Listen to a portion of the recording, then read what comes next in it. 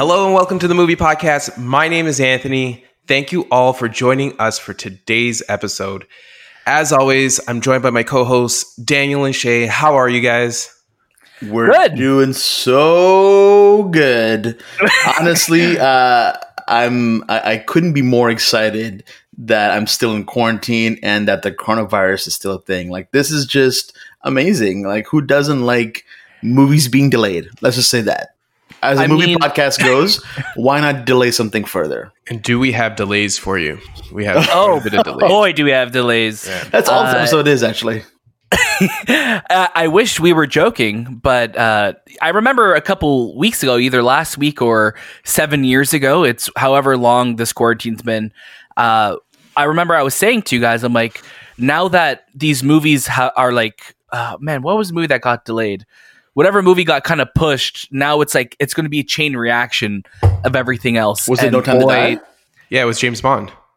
Yeah, I remember we said that like in April when it got pushed, but there was something like last week or 2 weeks ago that kind of got moved around, and like I'm like, now that this is happening, or now that Tenet, is like I think off the schedule, everything's going to start getting shifted, and then the domino dropped this week, and it just felt like every other minute. It felt like studio. It felt like actually a little bomb. Everything.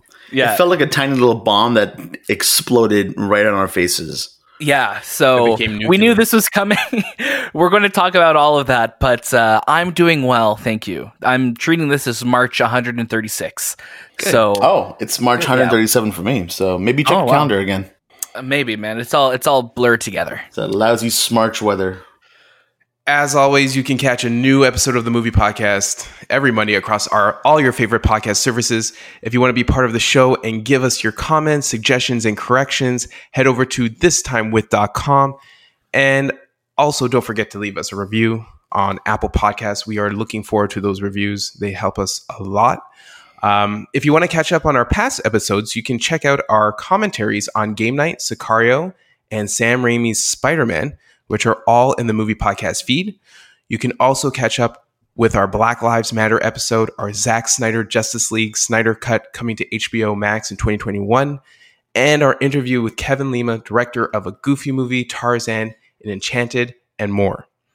And if you're a fan of The Last of Us Part 2, we have our spoiler cast featuring Matt Rohrbeck of the Untitled Movie Podcast and Nate Shelton of the Geek Centric Podcast, in which we break down the complexity of this outstanding game. I can't believe that this game is over a month old now.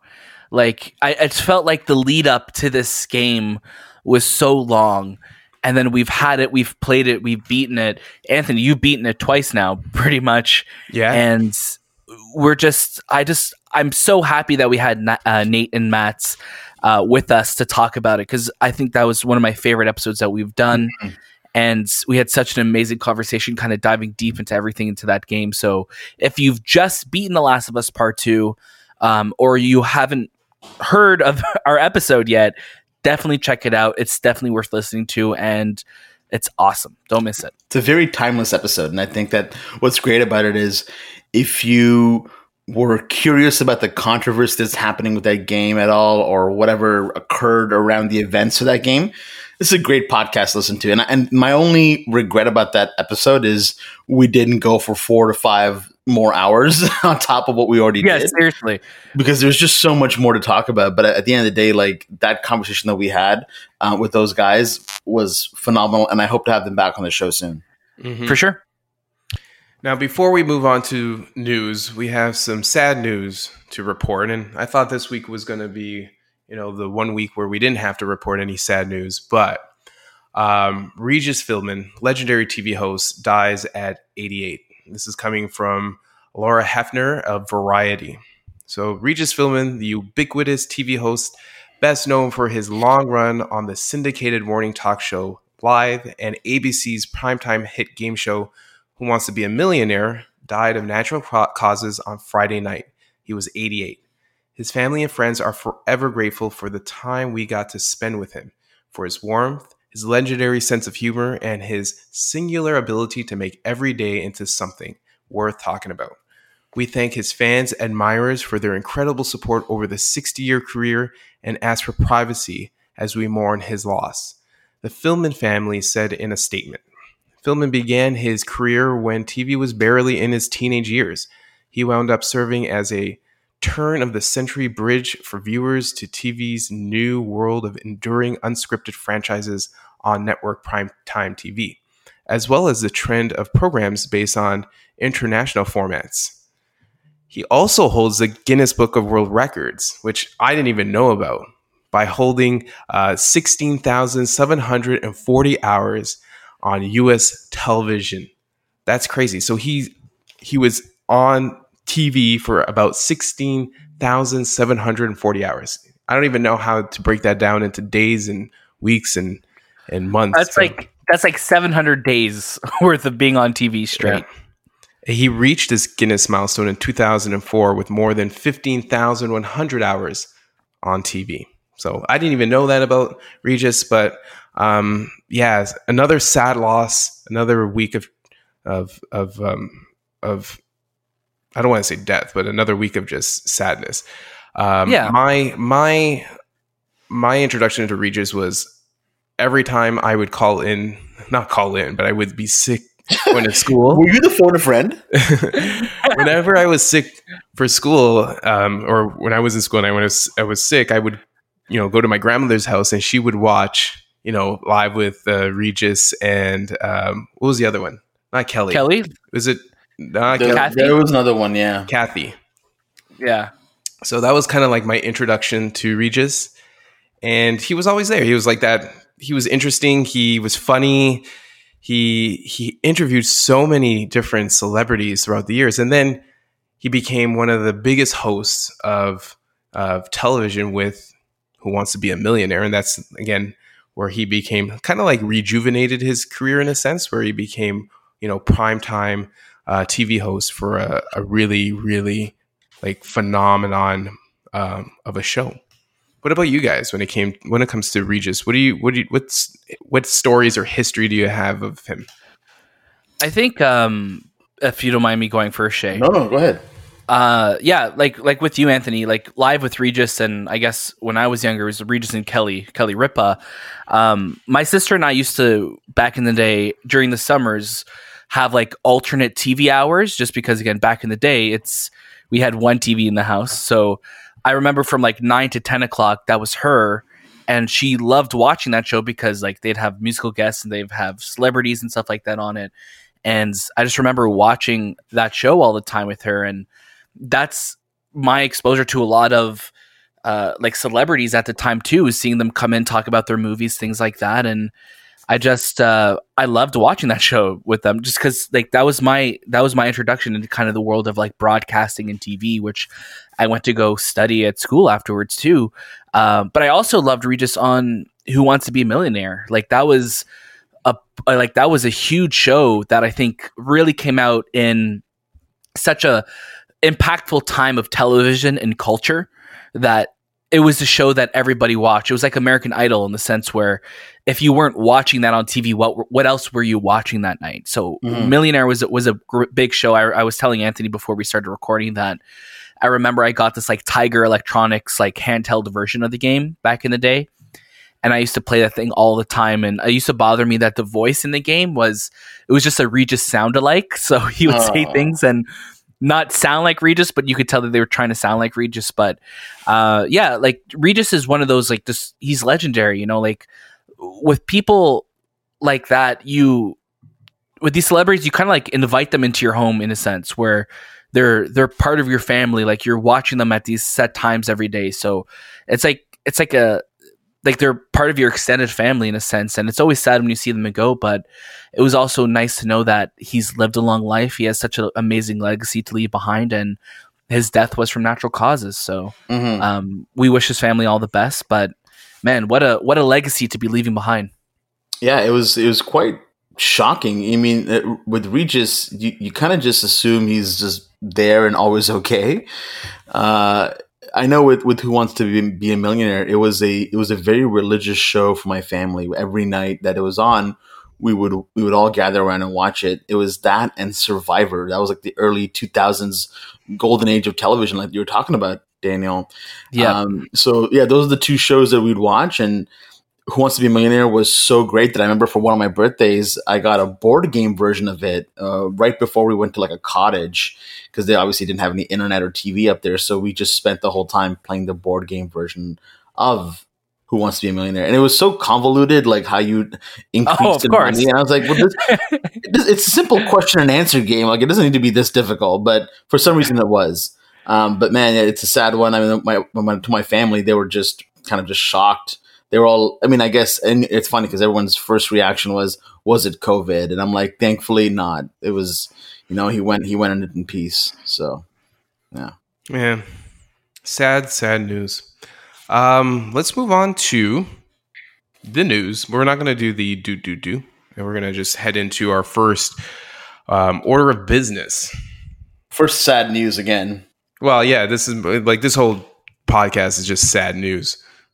Pretty much. So, first order of business, Christopher Nolan's Tenet delays August release. This is coming from Rebecca Rubin of Variety. Warner Brothers has removed Tenet from its release calendar, delivering a big blow on the exhibition industry at a time when movie theaters had hoped to peg their reopening to the late summer debut of Christopher Nolan's sci-fi thriller. We share a new 2020 release date imminently for Tenet, Christopher Nolan wholly original and mind-blowing feature. Our goals throughout this process have been to ensure the highest odds of success for our films while also being ready to support our theater partners with new content as soon as they could safely open. Mm-hmm. We are not treating Tenet like a traditional global dated date release, and our upcoming marketing and distribution plans will reflect that, said Warner Brothers chairman Toby Emmerich in a statement. So Shay, tell me, what do you think? How did you have this idea? I think you brought up this idea that Tenet was going not to be released this year, and I think it kind of trickled to me and Daniel as, yeah, I believe that's going to be the case. But let's start off with Shay. What do you think about this announcement? Again, this isn't a big surprise here. I think the whole world is just kind of watching Tenet as like that marker of when it's safe to open theaters.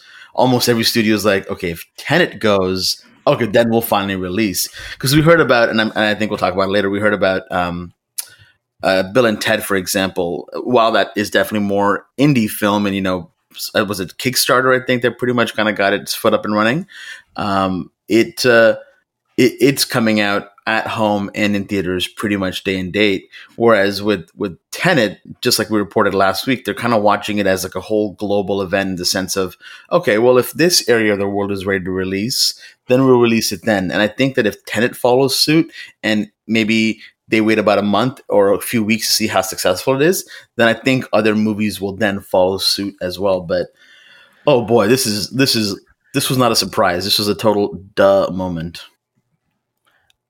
I think it's just nice to see that, like, I think people are just more relieved at this point too, because this movie has like a huge, I don't want to say animosity behind it, but it's like there's a lot of, it's just like infamous now, where it's the flagship movie of the year, and just like what Jay said, people are looking to it to see what's happening with movie theaters. And unfortunately, this is the flag that Warner Brothers has to plant for this year. But, with this being released, again, nothing surprising. I'm happy to see that they just didn't put another date on it, because it's just another poster that will be outdated and used in a meme down the road for this movie. Another New Mutants moment. New Mutants, like gotta catch them all the 7 or 8 different release dates. We're going to be talking a lot of Rebecca Rubin's name on the show today, just because she had the pleasure of writing all of these delayed movie stories that we'll be reading. But no, I'm just glad that it's off the schedule. And I know Warner Brothers may experiment with releasing it in Europe or releasing it in different countries that the coronavirus cases are going lower. But who knows at this point? I don't think it's a safe thing to do until it's safe. I don't think it's a wise thing to do until it's safe, I should say. But we'll see what happens. Honestly, there's no surprises here. Mm-hmm. If it were to come out in Europe, do you think it would make a good enough money to, appease, the producers and the executives who made this film for the time being? No. It will make money, but it won't make anywhere near the amount of money that it could make if in a healthier normal world. Yeah. Yeah. No, you're right, Daniel. And we've heard from Christopher Nolan that his intentions were to support all theaters, especially in the Americas, because that's where this movie is, was made, and a lot of it is, American crew, and it was designed for that market. When do you expect this movie to show up on the big screen? I don't know. I think with Tenet and Nolan's movies, they have a very worldwide appeal. But I don't know. Will we? I could see this being a weird one. Oh, it's being released in France, but I don't it's going to be something random like that. I don't know. I feel like Warner Brothers at this point may just be like, hey, you know what? We're going to release it next summer. We'll see you in 2021. And I think that's probably the smartest thing to do, because if we look at Warner Brothers' schedule right now for the year, the only things left for Warner Brothers right now that are still scheduled for their dates is Wonder Woman in October and Dune in December. So I could see them delaying Tenet till next summer, since they don't have a flagship movie really next summer. Mm-hmm. Now that Batman has been pushed and they have Suicide Squad, I guess, later in August. But yeah, I could see them pushing it till next year. Let's move on to some more delays, and this is coming again from Rebecca Rubin of Variety. Mulan release date postponed indefinitely amid the coronavirus spike. So Disney has pulled Mulan from the studio's release calendar as cases of coronavirus continues to rise across the country and new outbreaks roil major foreign markets. Over the last few months, it's become clear that nothing can be set in stone when it comes to how we release films during this global health crisis. And today that means pausing our release plans for Mulan as we assess how we can most effectively bring this film to audiences around the world, a Disney spokesperson said. This is the fourth big screen delay for Mulan. It was initially scheduled to debut. We're intentionally putting it in March. To debut on March 27th, but the film was pulled just before it planned release as coronavirus first began to spread in North America. Disney moved the film to July 24th and then to August 21st. So again, another delay. This one is actually one of the earliest delays because it was one of the movies that was supposed to come out back in March, and then it was pushed back to July and then August, and now they just don't have a release date anymore. Daniel, what do you think? It's just so funny because again, this is just bringing me back all these months ago for when I remember when you and I were talking about No Time to Die being pushed, Anthony, and we're just like, but wait a second, we have tickets for that already, and we had tickets for Mulan as well, and A Quiet Place Part 2, and we just ended up getting refunded by Cineplex for them. But I think about that a lot. The fact that we had tickets. The fact that we had tickets is what always gets tickets. Me.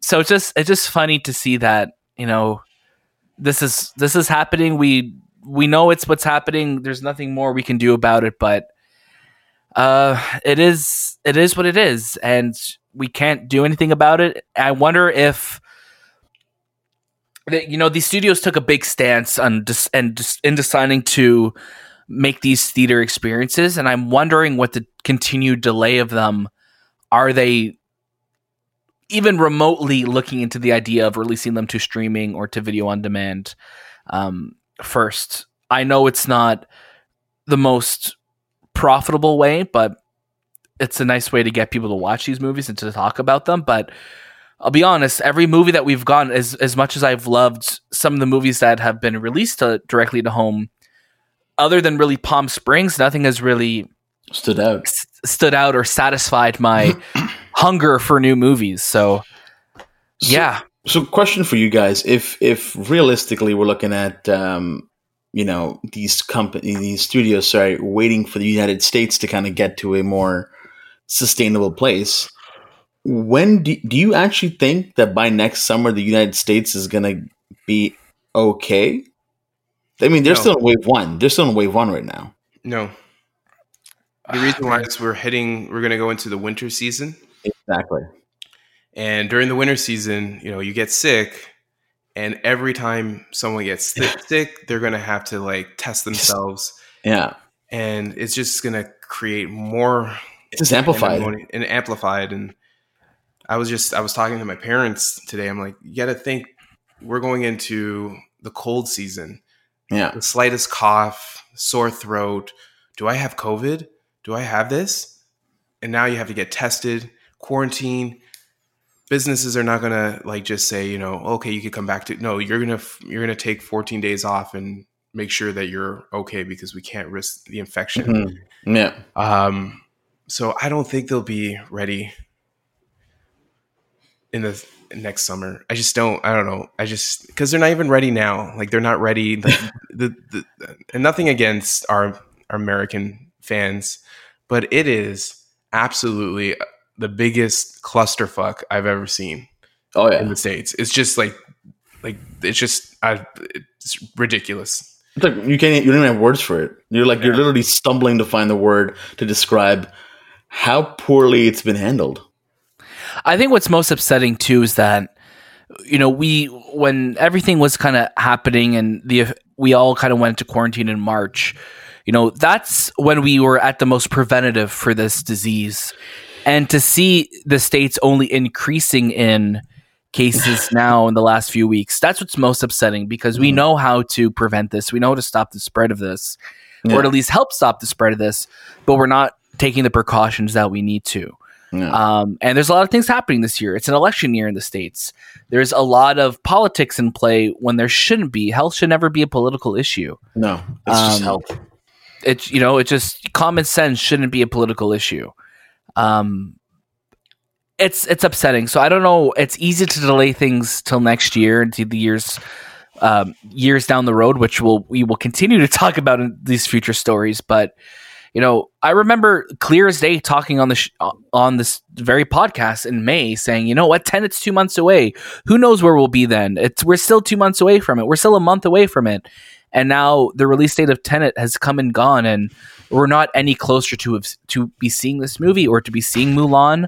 I think Tenet and Mulan were the big ones that people were kind of looking at to see what's going to happen with them, and it's just another because they were kind of maintaining those summer release dates, but now it's just another kind of a movie off the checklist that we're just scratching out because it's delayed. We know it's delayed, and now we just have to wait for them to tell us when we could watch it.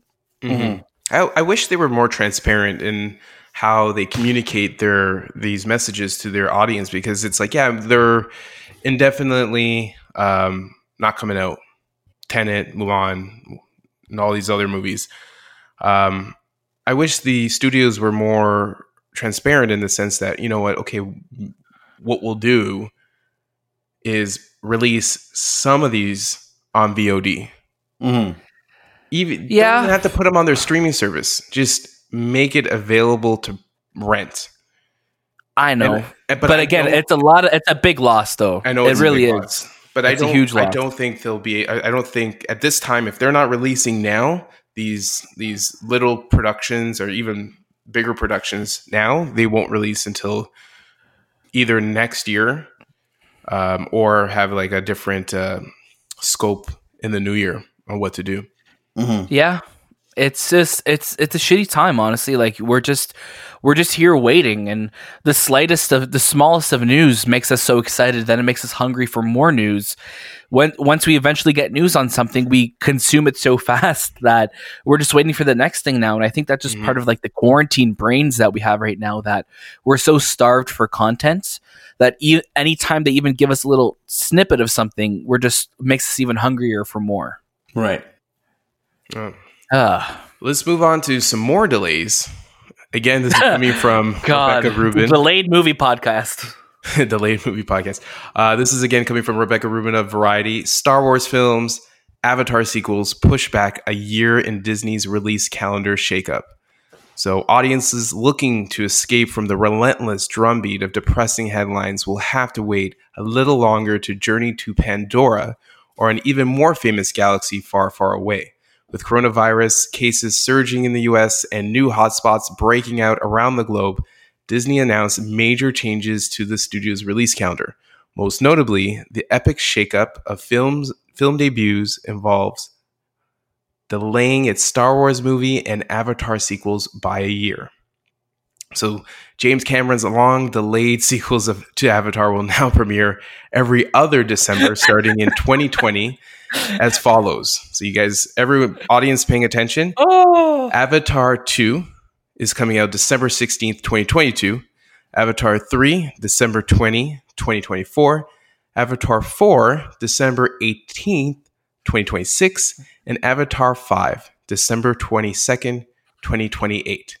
The second Avatar installment, which was originally aiming to open in 2014, will debut 13 years after the first release. Okay, let's pause. My God. So we were talking about this in our chat this week, and I said to the guys, man, we're gonna have kids, and they're gonna have kids before. Oh, I don't know about that part, but before this movie is out. And I think, I personally think James Cameron, even though he's like, I'm saddened that we have to delay these films and yada yada. I think he likes it because it just gives him more time to make these movies. Because he is synonymous with delaying his movies, and this gives him more time to like figure it out. I hope he just doesn't like think of new technology, then have to do it all over again. Well, the reason why he's delaying them is because he has to now create de-aging technology for most of these actors. Because by the time that this movie is coming out, they'll be way too old to be in the film. Like Sam Worthington's going to be like 63, and he's like, "I'm still a U.S. Army soldier," but it's like his New Zealand or Aussie accent is like slipping through it the whole time. Man, that's crazy to think that by the time the fifth movie comes out, it'll be like 20 years later. I'll be 37. I'm going to have a 7 years old. I'm going to walk with a cane in my hand. But you already walk with a cane, though. Do I have a furry jacket on? Yeah, of course. Are you Huggy Bear? Is that what you're trying to say? Question for you guys. Yeah. Do you guys think this is the last time Avatar movies will be delayed? No. Okay, just making sure we're not all crazy. No. I've already booked a babysitter for, that day for my kids. So, I mean, to be honest, the babysitter isn't even born yet. So. Yeah, my babysitter isn't born yet either, actually. Right. That's very true. Oh, boy. Meanwhile, a trio of Star Wars movies will debut around Christmas every other year, starting in 2023.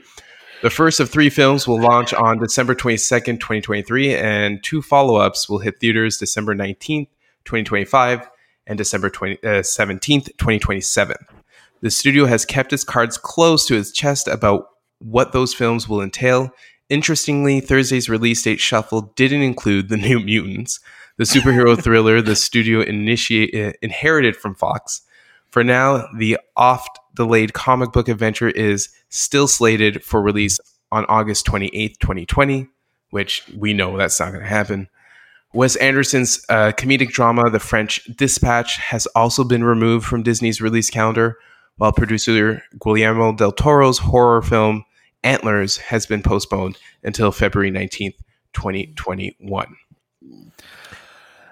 No surprises here. I mean, the nice thing about this is that these movies are already like we didn't really know too much about them other than the French Dispatch and New Mutants, obviously. But in relation to Star Wars, like I don't think we'll feel this as much because we didn't know what these movies were, and it's also nice to have a break from Star Wars. I think Disney has seen the reception, especially with the Rise of Skywalker, and they're hopefully taking it to heart, and they're putting the right creative people in play now to take this series further and into the 2020s. And to know that there's going to be at least 4 years now in between Star Wars movies. Obviously, we'll have TV shows to pad that out, but I'm glad they're taking a break and alternating years with it, so it's not going to be Star Wars every single year. New Mutants. New Mutants. What? Yep. We'll get to that. Question for you guys. Do you think that, just going back to the Avatar ones, do you think that these will be his last movies? Because he'll be about 73, 74 years old by the time these films come out. And Cameron? I mean, yeah, Cameron. Holy mac. Yeah. Like his last directed movies? Yeah, he'll be really, really old by the time these films come out. And I mean, the only like really old directors that I still know kind of out there are Scott and Mr. Eastwood. But yeah, man, 70. Like Ridley? Are you saying Ridley Scott?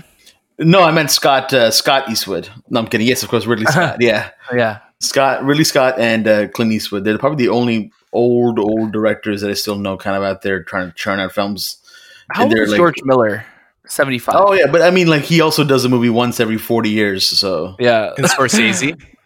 Too, yeah. I guess there's a bunch, but I mean, in the sense of like in there, like he'll be in his late, and like knowing how Cameron's shooting style and direction is, Yeah, man, and also taking long pauses between movies, right? Yeah, like, do you think this is it for him then? Well, if he's still alive, I don't think so. I think he'll honestly try and.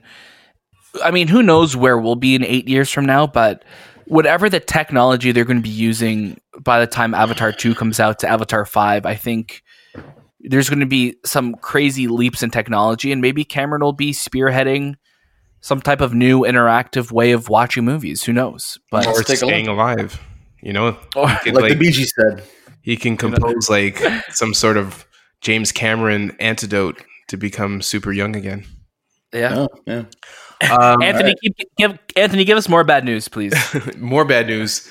Ridley Scott's The Last Duel, a historic epic starring Ben Affleck and Matt Damon, was originally scheduled for limited release on Christmas 2020, and will instead open nationwide on October 15th, 2021.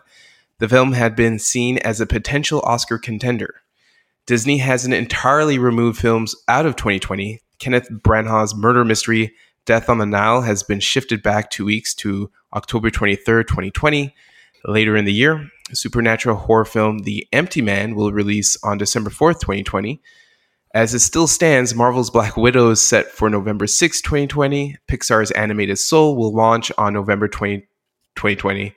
Ryan Reynolds' action-adventure Free Guy is scheduled for December 11th, 2020. And Steven Spielberg, good old Spielberg's West Side Story remake will premiere December 18th, 2020. Wow. I don't think we'll see coming out. I don't. There no, will not. I don't either. I'm going to say it right now. There won't be an Oscars for next year. There just can't be an Oscars. Can't. I don't see, like, even with the delayed date of the Oscars, I don't see what movies are going to be. Who's going to win Best Visual Effects? Sound editing. The Invisible Man. Bad Boys for Life. Bad Boys for Life and Invisible Man are walking out, and Sonic is winning Best Animated Film. Oh, even though it has got live action components to it. No, but they couldn't find anything else. Pixar's Onward will win Best Animated Picture. Yeah, I guess. Oh yeah, that's true. I'd give it a Sonic. That was this year. It feels like a lifetime ago at this point. Oh boy, was that our last film? That was our last movie we went to watch. The last movie we saw. Yeah, that we saw together. Yeah. Wow. And it came out like 2 weeks later on Disney Plus. On Disney Plus, yep. Okay. What a time to be alive. Continue with the news. Guess what I have for you? Spider-Man Far From Home sequel delayed. Oh my god. From Adam Bankhurst of IGN. Sony Pictures has announced that Spider-Man Far From Home sequel has been delayed from November 5th, 2021 to December 17th, 2021. The still entitled Spider-Man Far From Home sequel was originally set to be released in theaters on July 16th, 2021, and Tom Holland was set to first shoot Uncharted before once again becoming Peter Parker. Production on the Uncharted film, in which Holland will play Nathan Drake, has not yet begun, but a Sony representative has confirmed that preparations are underway and they are hoping to start soon. Luckily, only 6 weeks, so hopefully this is where it stays. But yeah, I hope it's like a Christmas themed or like a winter based Spider-Man movie, because like seeing Spider-Man like swing around in the snow would be so cool. And you could call it something like cheesy, like Spider-Man Home for Christmas or Home for the Holidays or something like that, and preserve that home in the title. But we shall see. Some of the best stories actually in the Spider-Man comic universe takes place during the wintertime. Moving on to some good news, Zack Snyder pulls back curtain on his Justice League cut and reveals Black Suit Superman. And this is coming from Richard Newby of The Hollywood Reporter. JusticeCon, which runs through Sunday, brings together fans, cast, and crew members, Snyder's Justice League and charitable organizations Into the People, and the American Foundations of Society Prevention for a series of live panels dedicated to the release of the Snyder Cut and its charity affiliates. Snyder reiterated the charitable work was more important than any film, and it was that aspect of the Snyder Cut movement he found most inspiring.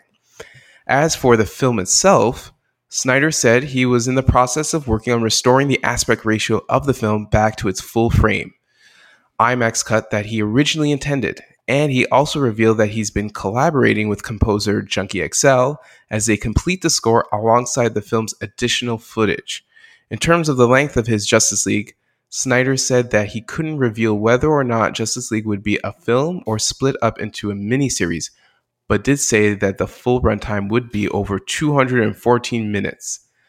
Snyder heralded HBO's Max for being amazing and so supportive during this process.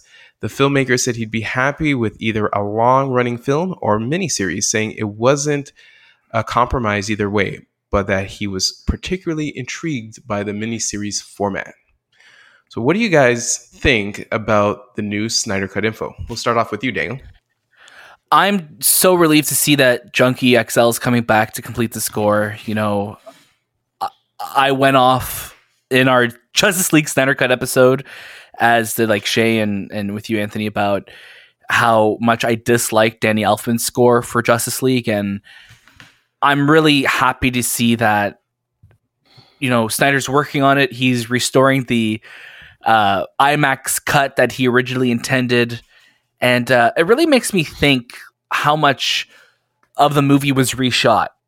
And I know we're going to get to that, but like, I was watching a lot of the like different, I was watching a lot of like comparison videos today on the movie, and just, I was reading the original statement that Warner Brothers put out and Snyder put out about Joss coming on to take over. And it was very much them saying, you know what, Joss is coming in just to finish the vision that Zack intended.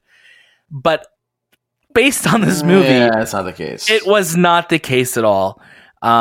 But I'm really curious to see, like, do you guys have a preference if you want a movie or if you want a TV show? Do you have a preference, Anthony?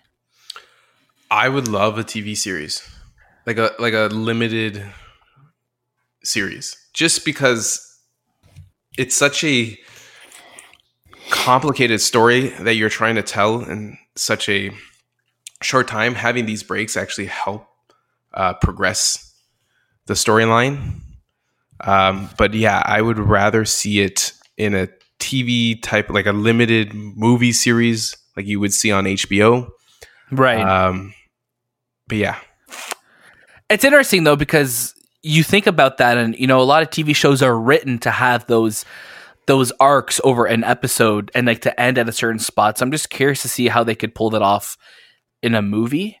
But how about you, Shay? Do you have a preference of what you would rather see a movie or a show? Yeah, I think the traditionalist in me would want to see a movie, because, you know, that's what I imagine these characters kind of going through. And to see like an opening title sequence followed by credits at the end, or like a cliffhanger at the end of each episode, would almost throw me off. But I can totally understand why it would be a miniseries, because there's so much to tell.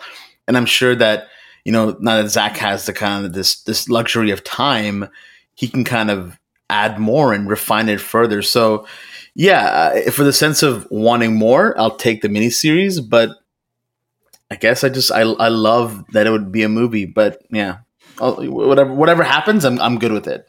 As long as we get to see it. Mm-hmm. Yes. Snyder also admitted that he still hasn't seen the theatrical cut of Justice League and won't, while also reassuring fans that none of Whedon's Justice League filmed reshoots would appear in his cut.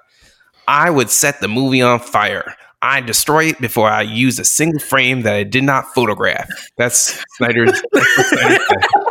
What do you say the military officer from like 1983? Like, I don't know. I was like, damn, is Zack Snyder here? Did he call into the show? You guys Zack, you're on line one. So I gave him a place. So how do you guys feel about Zach's Joss comments? Shay, I'll let you start with this one. You know what, man? I like internally clapped when I read it because it was great. Like what we saw, Whedon's cuts, they're so blatantly obvious and very awful. And anyone, I hate hating on Joss Whedon because I mean the guy's been through a lot and he's been through, you know, he still made Avengers and he still spearheaded all of that. So, you know, good for him. But what he tried to do with this film just was not it. And maybe it was the pressure of Warner Brothers. So I put most of the blame on that old, you know, team that was behind that. For sure. But yeah, I loved Snyder's comments. I'm really glad he's going to use not a single frame.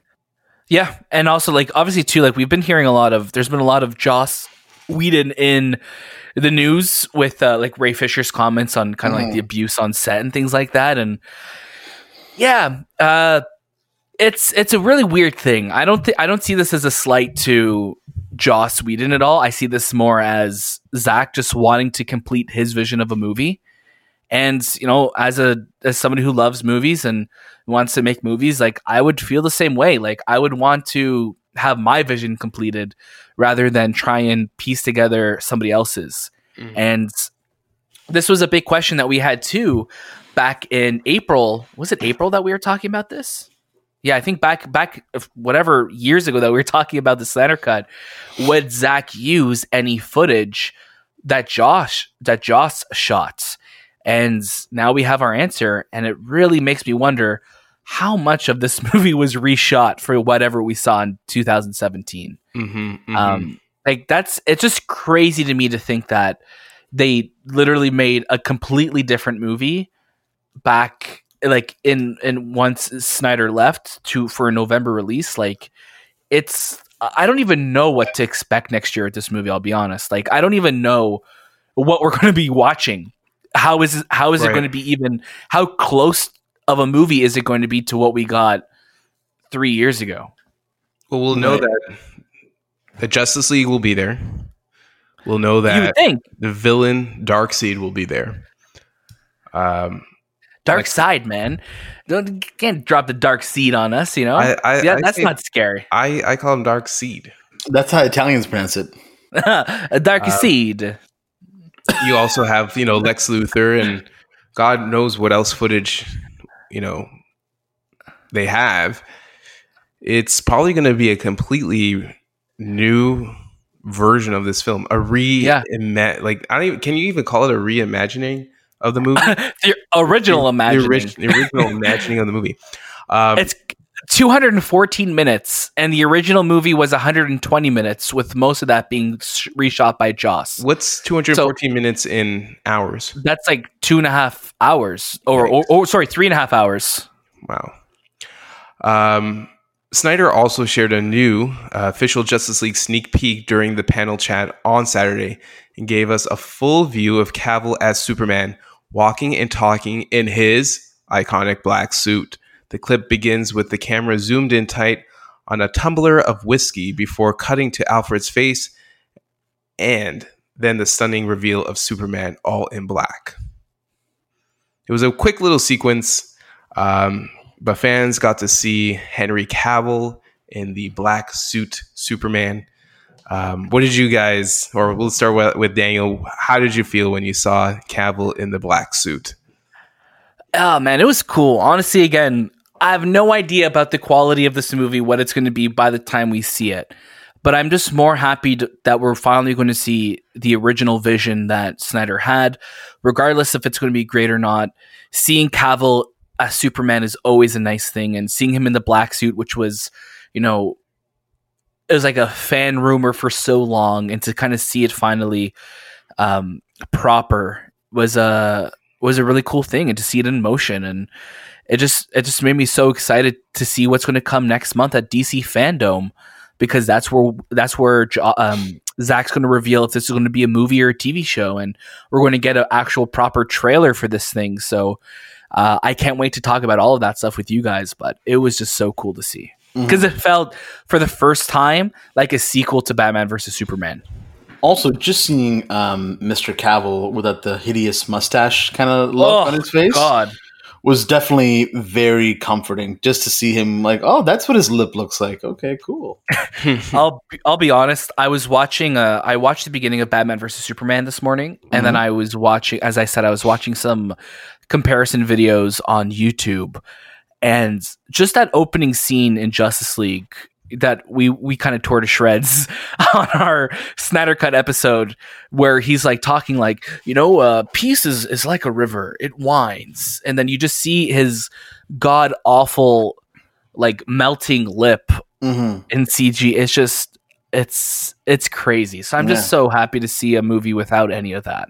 Yeah, for sure. How about you, Anthony? What did you think? It was good. It was a small sneak peek.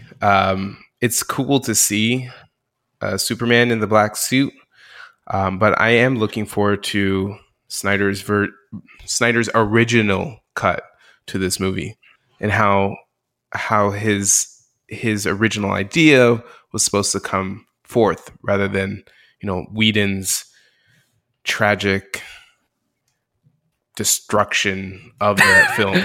Yeah, and also Warner Brothers. We got to blame Warner Brothers. Yeah, but like I feel like Joss Whedon is just, I don't know, like that guy is not a good guy.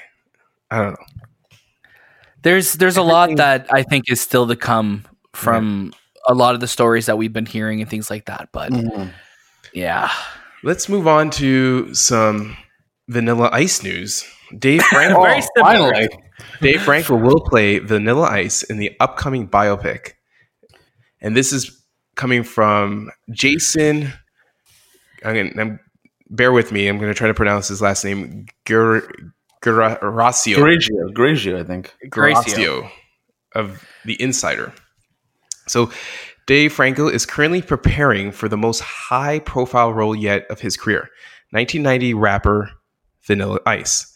Franco spoke publicly about the role for the first time in a profile story with Insider for his upcoming directorial debut, The Rental, available on demand and at select drive-in theaters on Friday. We have been in development for a while, but we are itching closer to pre-production, Franco said of the Vanilla Ice movie, to the extreme.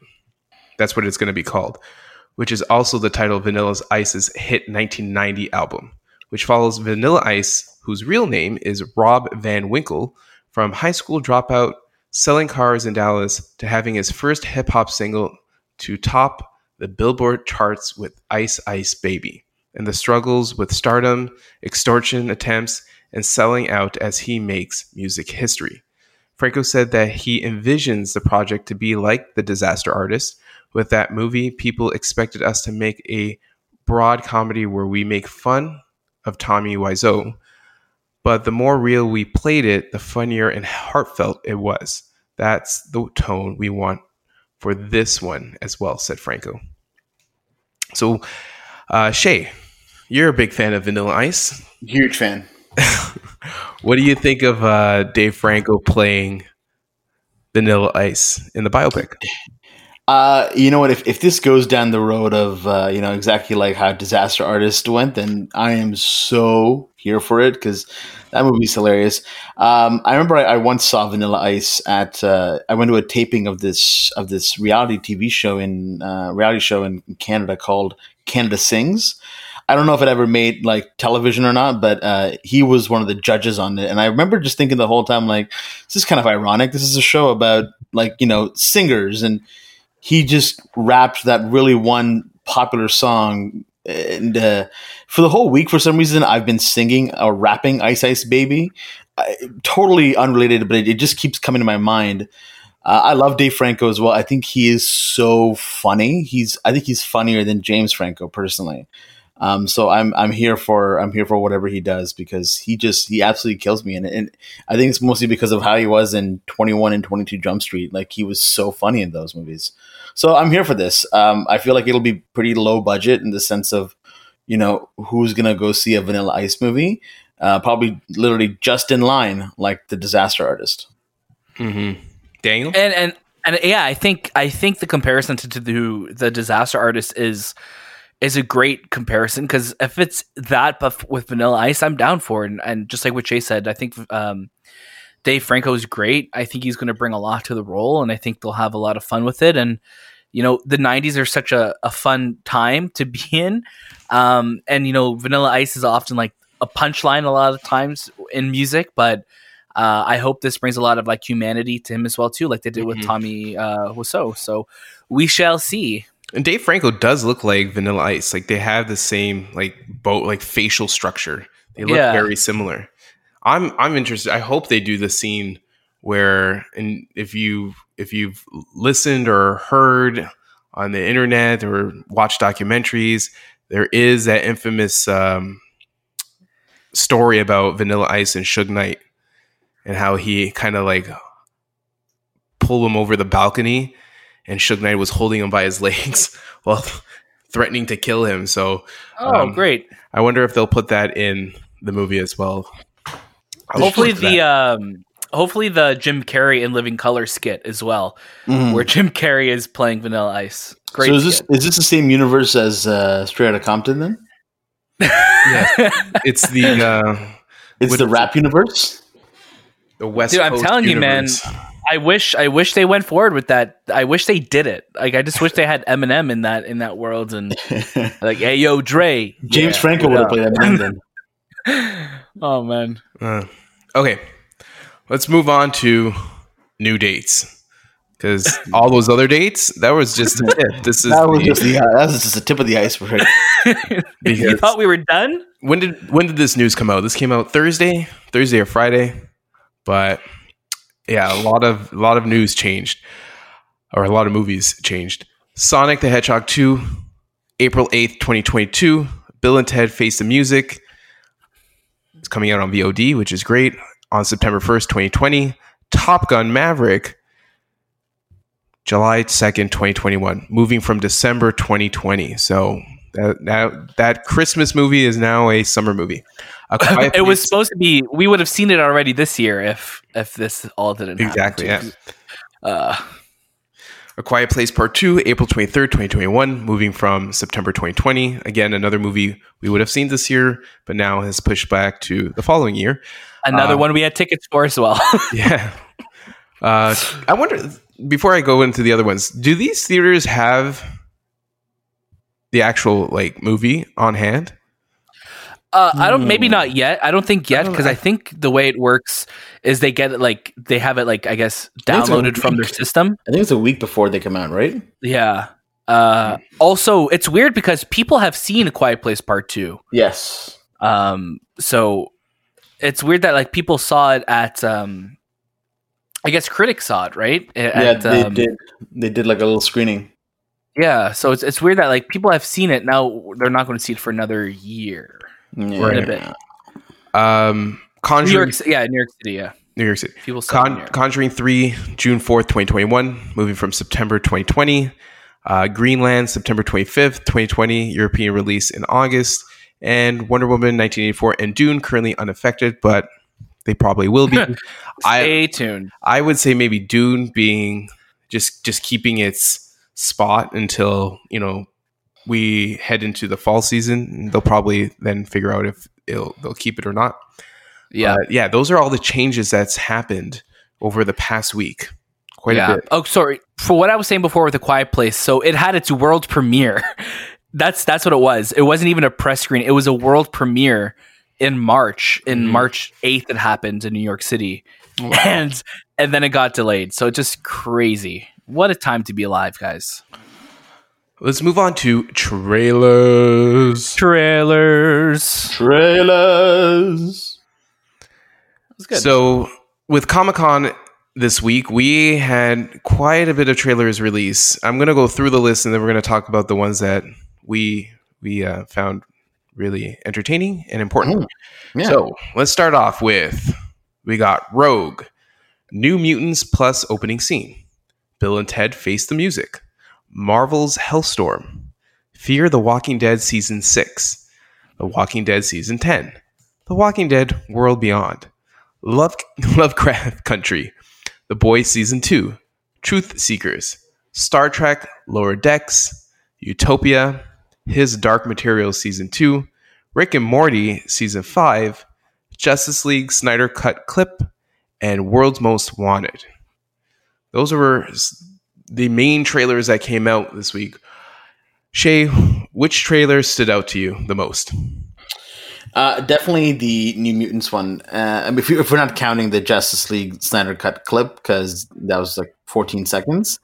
Yeah. New Mutants definitely stood out to me the most. And I think in terms of the worst trailer maybe that I saw was definitely Rogue. Yeah. It is bad. The Megan Fox one, right? Oh, yeah. Oh, big time. Yeah. Yeah, it was an interesting week for trailers. You know, last year at Comic-Con, we had such mega hit trailers like It Chapter 2, Top Gun, all of those kind of premiered last year. This year, a little bit more lower key. Obviously, we had a huge presence of The Walking Dead. The big one for me this week, though, Bill and Ted Face the Music, had another really funny trailer. The fact that it's coming to video on demand September 1st too was nice to see that. You know what? It is a smaller movie.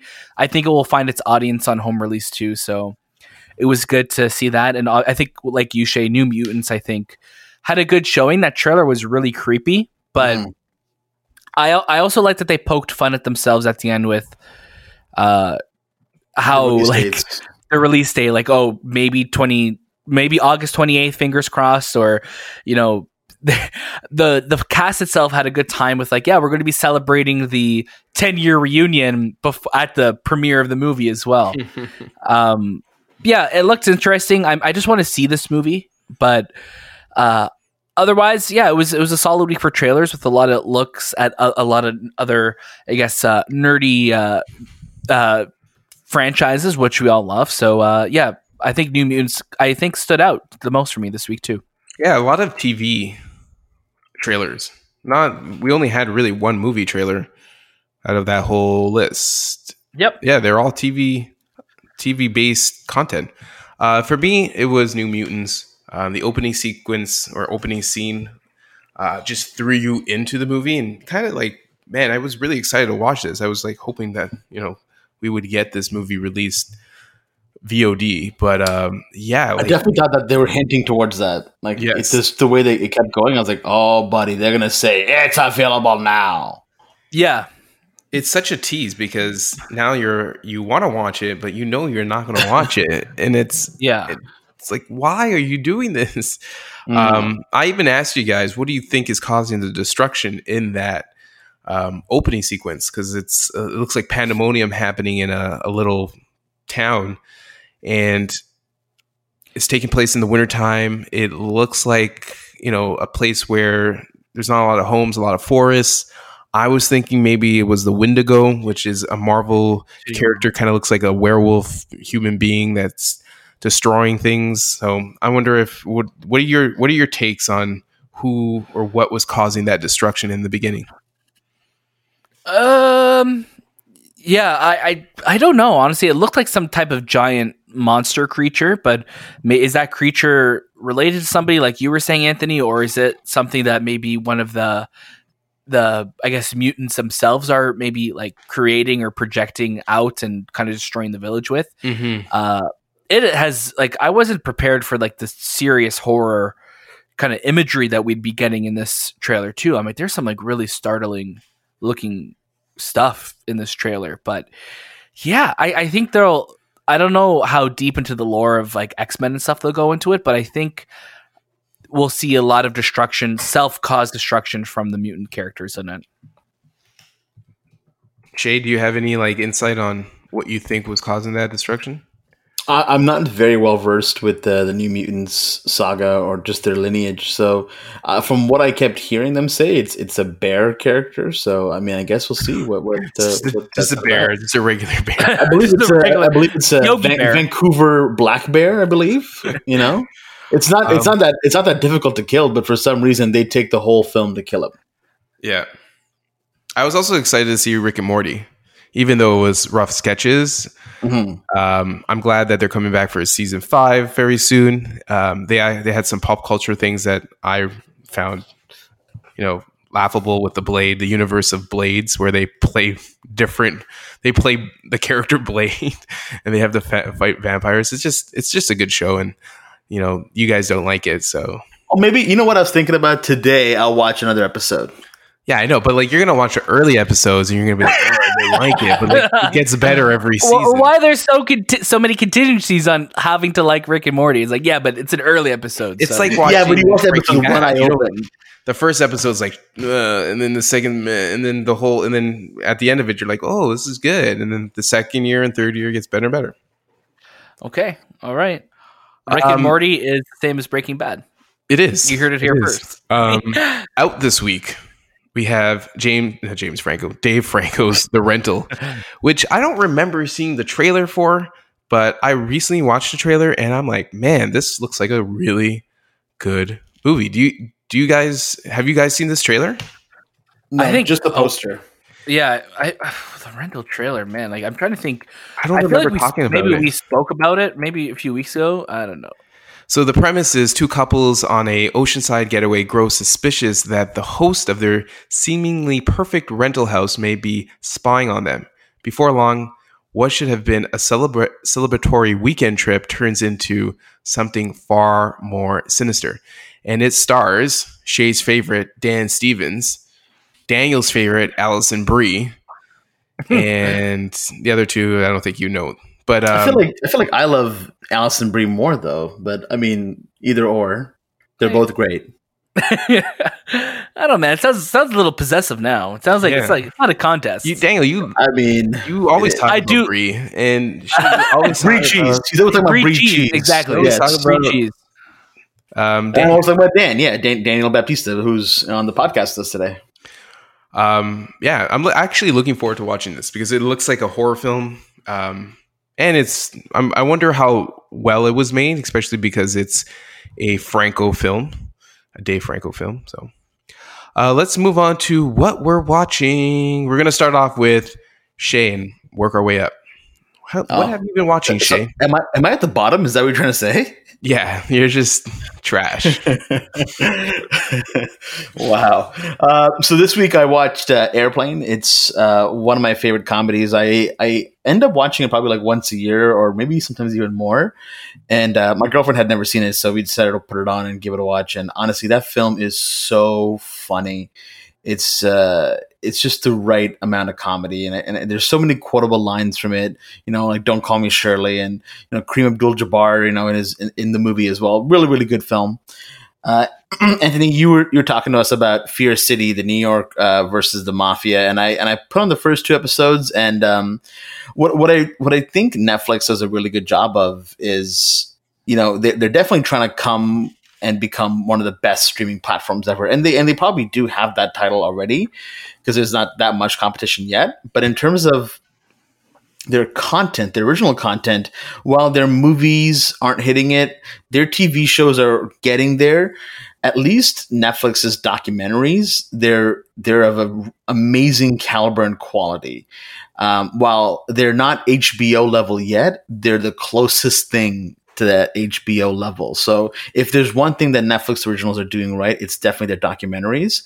And I think Fear City is definitely, I hope this becomes like a full, anthology series of different, moments in American history or wherever you want to kind of take it. But while this one is shot really well and it's made really well, the first half of each episode so far that I've seen is really good. But then the second half just kind of feels like it's dragging and they don't know when to end it. So I think it could have been a shorter series instead of the episodes that we're seeing. But yeah, I'm enjoying it. I also watched The Last Holiday with Queen Latifah and LL Cool J. Why I watched it? Well, it's a great question. My mom wanted to watch it, and I was like, "Yeah, sure, let's watch it." I think she really enjoys that film, so I don't remember it that well, but I remember when I watched it now, I was like, "Oh, this is a lot sadder than I remember it to be." It's more serious than comedy at most points, but it was a good film. And then I watched Sausage Party the other day just because I hadn't seen it probably since the theaters, and something about it was like it was on sale, so I was like, I'll pick it up and watch it. And I think I enjoyed it more watching it at home because, especially with everything that's been happening in the world, the movie is really dark, really meta, and the way it uses pop culture and movie references is so funny. It's not a movie for everybody, but something about it just absolutely cracks me up. Especially that ending sequence, I think. Oh boy! Watching that movie in theaters, and obviously the whole movie is something. It's a movie designed to make you uncomfortable in the most weird ways. But then obviously that ending sequence, I think people just really freaked out at. Yeah. Have you seen it, Anthony? Yeah, I have seen it. I think I've seen it twice. Nice.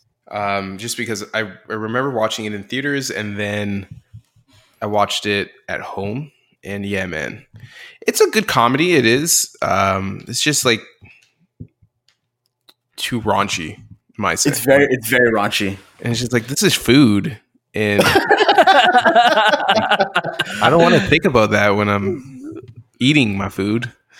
But yeah, it's very Pixar, right? At the end of the day, like, does our food have feelings? Can they fuck?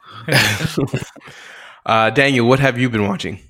So I took on your recommendation, and I've been having this in my watch list forever, Perry Mason. So I watched the first episode of Perry Mason. I really enjoyed it. I wasn't expecting it to be so dark and like sinister. But it was a really well done show. I love the time period that it's taking place in, and I'm excited to continue watching the series. So I'm going to catch up today, hopefully. I weirdly was in an X-Men mood. I know the first X-Men movie just celebrated 20 years. So I'm like, yeah, let me put on the first one while I was just kind of falling asleep. And I ended up just kind of watching it and be like, damn, like this movie is such a movie. It's like such a year 2000 movie. Oh yeah, big time.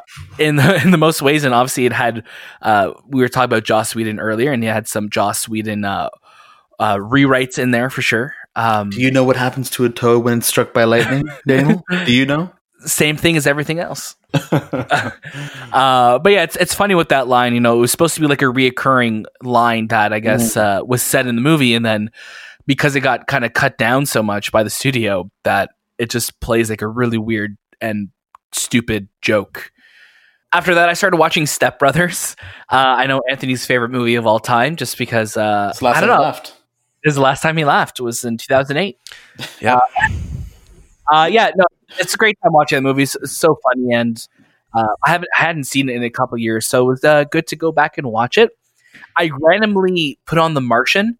I was listening to some David Bowie the other night, and they have such a great song "Starman" in that movie, so I put it on, and what a great movie! Honestly, I think that's one of Ridley Scott's best films, and you look at the cast of that movie too. It's like you forget how stacked of a cast it is. It's like Matt Damon, Jessica Chastain, Kate Mara, Chiwetel Ejiofor, Jeff Daniels, Donald Glover, Sebastian Stan, Kristen Wiig, Michael Pena, Mackenzie Davis, Sean Bean, Benedict Wong. Like, you have such a crazy cast of people in this movie. And Sean Bean makes it to the end. He makes it to the end, and it's just funny. Like, they even have like the Lord of the Rings joke in there, with like the Council of Elrond, and it's just funny that like these characters don't have all of them don't have like giant roles in the movie, but all the roles are played so well. And I'm like, damn, this was a great movie. It makes you feel like this is something that actually happens, which I really dig. I'm like, oh, this Mark Watney guy, he was a real astronaut who got stuck on Mars, right? It feels like the most non-Ridley Scott movie. 100%. And I think too, like, because it was written by Drew Goddard as well. So like you have a different writer in there as well too. I think he obviously did Cloverfield, and he did World War Z, and he was the Daredevil series as well too. So he's done a lot in sci-fi and kind of like the comic world. So yeah, I thought it was such a well-made movie, and I've just been continuing watching Brooklyn Nine-Nine just because it's a fun show to watch and just something easy to put on when you're just hanging out, you know. Mm-hmm. But yeah, it was a good week. How about you, Anthony? What have you been watching? I started the week off with Jurassic World. So last week I watched The Lost World. So I put on Jurassic World. I skipped 3. Are you skipping every film? Is that what you're doing? Damn, you skipped 3, eh? I'm putting in fourth.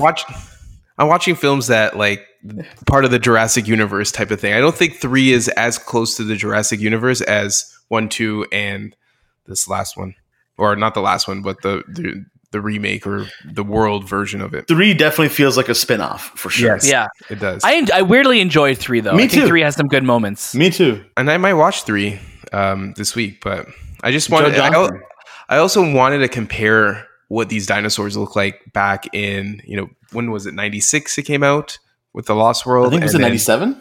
96 or 97. Yeah. And Jurassic for Lost Worlds?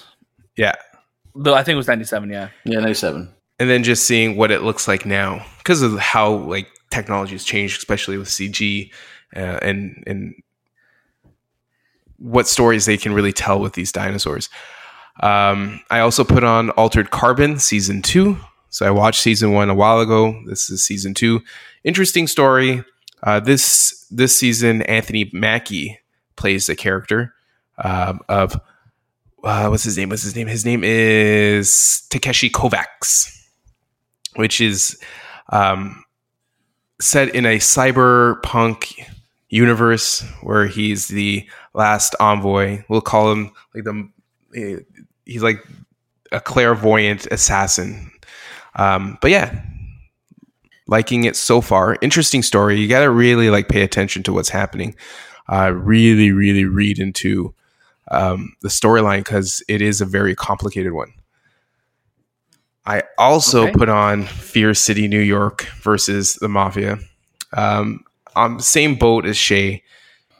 Starts off really well, but then it gets really boring really quickly. And it's like, oh, these are the stories and if you ever watched Mafia shows before, you kind of have that same storyline, the Gambinos, the Genoveses, the Gottis and all that. And they tell you a little bit more detail of those characters and those people living in New York during the 70s and 80s and 90s. So if you're really interested in a Mafia limited series, docu-series, go ahead and watch it. I also put on Crawl because I've never seen it, and I was looking for. What'd you think? Interesting. It was an interesting film. Man, these alligators were out to eat people. I'm like, how many? I was watching these alligators just eat humans, and I was thinking, how many humans do they really need to eat? Great concept. Barry Pepper was a sight for sore eyes because I haven't seen him in a lot of movies since his introduction to Hollywood back in the 2000s, early or late 90s. I think last time I saw him was maybe 7 pounds. Yeah. And he's a really good actor too. Mm-hmm. But yeah, I like Crawl. Set in Florida. Why not? Florida's always with their gators and their, COVID and hurricanes. Oh gosh. But yeah, it was interesting. I would, if you have Amazon Prime, go ahead, put it on. If you want to see like a monster, like animal type of movie, it's a great film.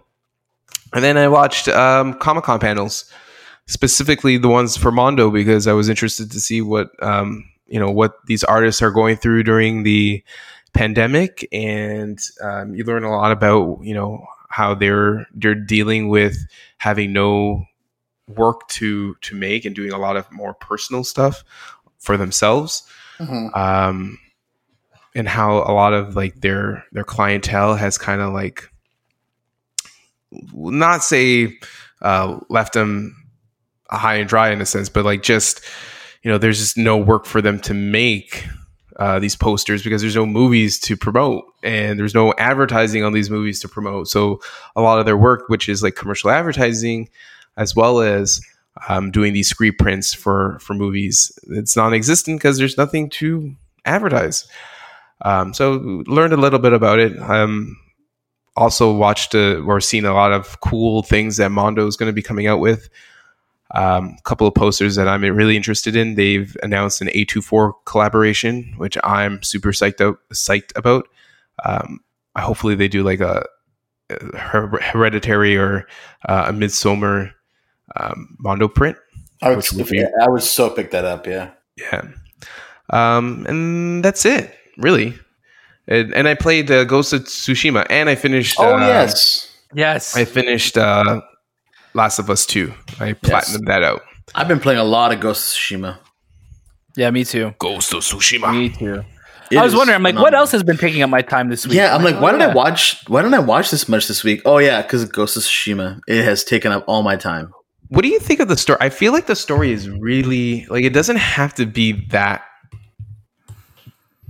Because there's so much story to it. It's not just the main storyline. It's all those off-world or side storylines to the Ghost of Tsushima. What's his character's name is Jin. Yeah, I'm really enjoying it, but I think like you, Anthony, it is very heavy. I wish there was a bit more levity to it in some aspects of it, but also I get it's the time and he's a samurai. He has to be in his ways, but I'm just having a really good time just exploring the world and just hanging out, on the island of Tsushima and just helping people out and being a badass samurai and a ghost and just taking fools down, taking heads. Let's move on to our trivia question. Oh boy, buddy, trivia.